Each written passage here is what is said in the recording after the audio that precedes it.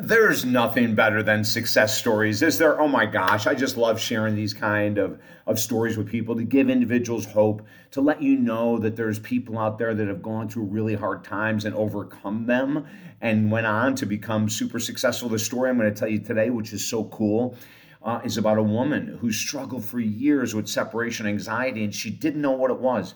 And she didn't know why her relationships were blowing up or all short-lived or whatever they might be until we started working together. I'll never forget. Now it's been 20 years. It's incredible how long ago it was, but I'll never forget the first time she was dating some guy and they came into the office. I told him I'd work with him one time together, and then after that I'll work with him separately. And I said to her, like, what's going on? She goes, well, we've been dating for 6 months and, it goes great, but then I kind of lose it. And I said, well, what do you mean lose it? And she said, well, he can probably explain better. So I turned to the gentleman that she was dating, and I said, what's going on? And he goes, sir, he said, I've never seen anything like this. I don't even know what to say. There are times when I am trying to go to work and I can't even get out the door. She's telling me that I need to stay and that it's not a good idea to go to work that day. And this is pretty extreme stuff, right? And so finally she would calm down and she goes, oh, I'm so sorry. I just lost it for a moment. No, go to work, do your thing. But then other things started coming up. When he would go away on business, she would have to go with him.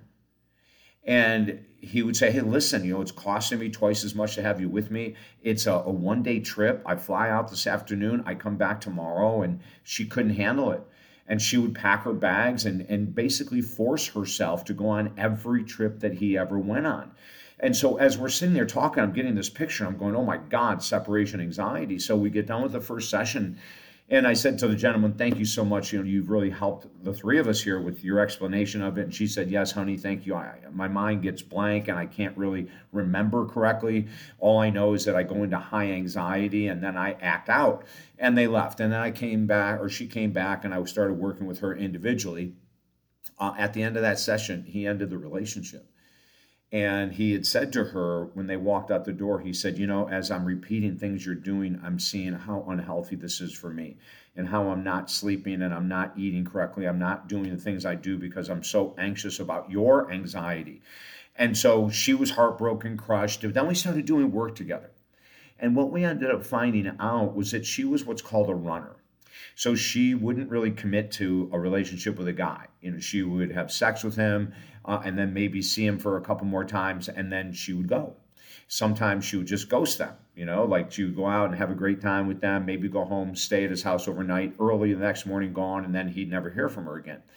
Any of the longer term relationships, like the one that she came into the office for, it was just filled with chaos and drama.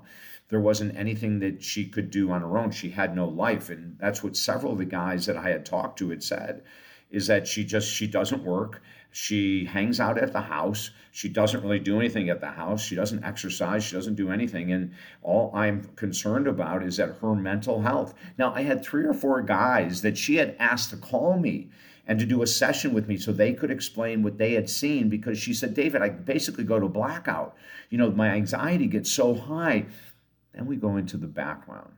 And this is separation anxiety, always has an origin in childhood. And it can come from many different ways. If you don't get the emotional attention you need, the sensitive attention you need as a child, you could start to not trust. And that's what separation anxiety says. I do not trust that you're going to return. I do not trust that you love me. If you love me, you'd let me come on this trip. If those kind of phrases. And she said, David, I'd say that stuff all the time. But see, when she was a child, what we found out is that she didn't get the emotional support she needed. She got no emotional support.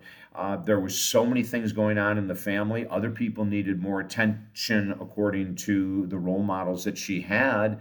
Other people needed more attention. She didn't get it. So that created that anxiety, right? Like, well, if I didn't get it from my family, I can't trust the world. The world is a scary place. And if I commit to someone, they may leave me. They may abandon me. They may hurt me. They may criticize me.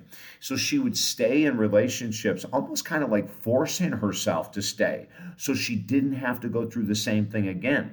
And her mindset, which she said to me 20 years ago, quite blankly, she said, David, I have to be honest with you. I will stay in a relationship with a man where it's no longer working, so I don't have to go through this again. In other words, she'd rather be in an unhealthy, unhappy relationship than see herself running again from another relationship.